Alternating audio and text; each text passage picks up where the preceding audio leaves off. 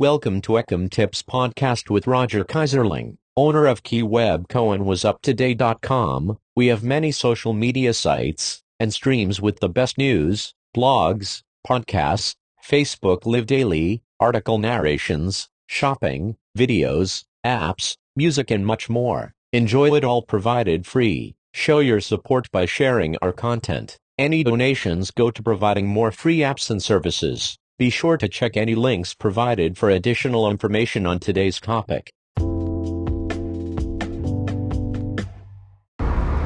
Well, hello everybody, and Merry Christmas. Today is December 25th. It is Christmas Day. I am in the car. I thought I would just touch base with all of my fantastic e-commerce tips listeners. I hope everyone is having a fantastic and wonderful holiday season.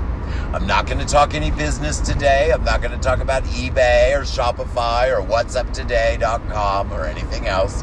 I just wanted to pop in here and wish everyone a fantastic holiday season.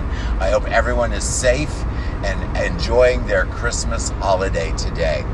I do want to mention a couple things. I do want to mention that you should check out my articles at What'sUpToday.com and Writers That Inspire. I have a whole bunch of articles relative to Christmas. As a matter of fact, I published an article today about how to clean up the mess.